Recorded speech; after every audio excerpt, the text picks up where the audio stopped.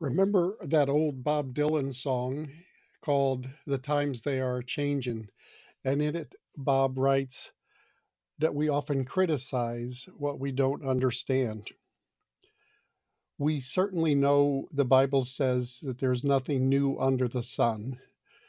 And we also know the Lord gives us all we need to overcome in this life by faith.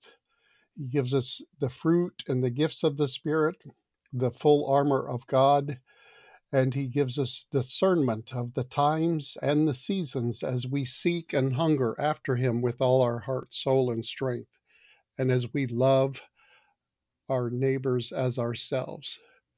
Love is the root of what drives us. It is our life force. It is our light. It is our shining beacon of hope to fulfill what the Lord created each of us for. In Matthew 12:32, we read, "And whoever speaks a word against the Son of Man will be forgiven. But whoever speaks against the Spirit, the Holy One, will not be forgiven, either in this world and age or in the world and age to come." Wow, ponder that, meditate on that, about what it is to blaspheme the Holy Spirit. When the Pharisees heard that Jesus has cast out a demon from a formerly blind and mute man, they assert it is only by Beelzebub, the prince of demons, that this man casts out demons, we read in Matthew 12:24. Jesus replies, if Satan casts out Satan, he is divided against himself.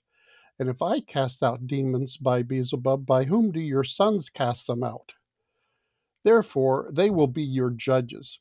But if it is by the Spirit of God that I cast out demons, then the kingdom of God has come upon you.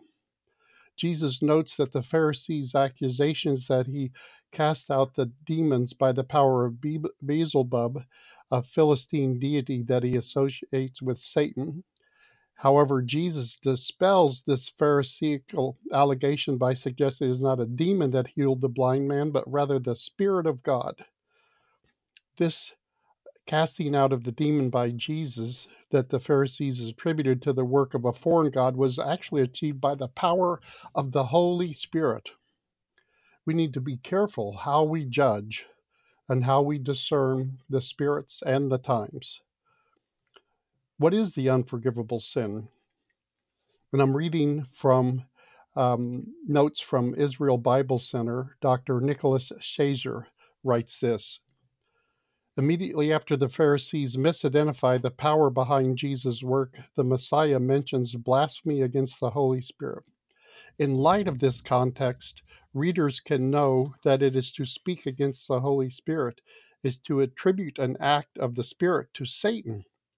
Therefore, in order for someone to commit the unforgivable sin, that person would need to see or hear about a miraculous act of God and reject it as the devil's doing. How often do we hear about Christians criticizing or judging others that are different or that we don't understand, or obeying the Lord in a new, fresh way that we don't understand ourselves? Blasphemy against the Holy Spirit isn't just any old error that one might commit unwittingly. Rather, the unpardonable transgression is a deliberate declaration that it identifies divine activity as a diabolic endeavor from Satan himself. In other words, the unforgivable sin is attributing the work of the Holy Spirit to the work of Satan. And how can we avoid this sin? On the one hand, we can learn from this passage is that Christians might think twice about rushing to label another Christian, a fellow believer, ministry, or a movement as demonic. If the indictment is incorrect, it could lead to an interminable iniquity that can keep us from heaven and encountering God's presence, even our own salvation.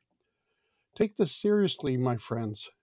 This is why Jesus follows his exposition of the unforgivable sin by saying that people will give account for every careless word they speak.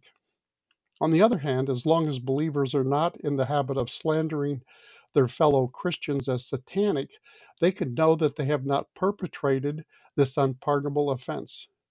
To be sure, the New Testament says to test the spirits to see whether they are from God, for many false prophets have gone out into the world. This is so true. But testing the spirits in order to avoid false teachings need not include accusations of devilish dealings. Jesus cautions us in order to avoid swearing an oath falsely, one should not swear at all. Likewise, a similar principle applies in the case of the unforgivable sin. In order to ensure no slander against the Spirit, just don't slander at all. I repeat, in order to ensure no slander against the Spirit, just don't slander at all. Oswald Chambers, the great Christian author, wrote a great quote that I often share. And he said that the Spirit of God did not give us discernment to criticize, but to intercede for those others. So when we encounter mighty signs and wonders or things we don't understand, or they could very well be from the enemy in the days to come, as there are many false prophets and angels of light going forth, we need to draw closer to the Lord in hunger, in discernment, and in surrender as we grow in our ability and sensitivity to hear the Holy Spirit above all else, and then to discern and not judge wrongly, lest we be judged. So be blessed and meditate on this and take it before the Lord. And I just declare all spiritual blessings on you and your beautiful families today. In Jesus' name, amen.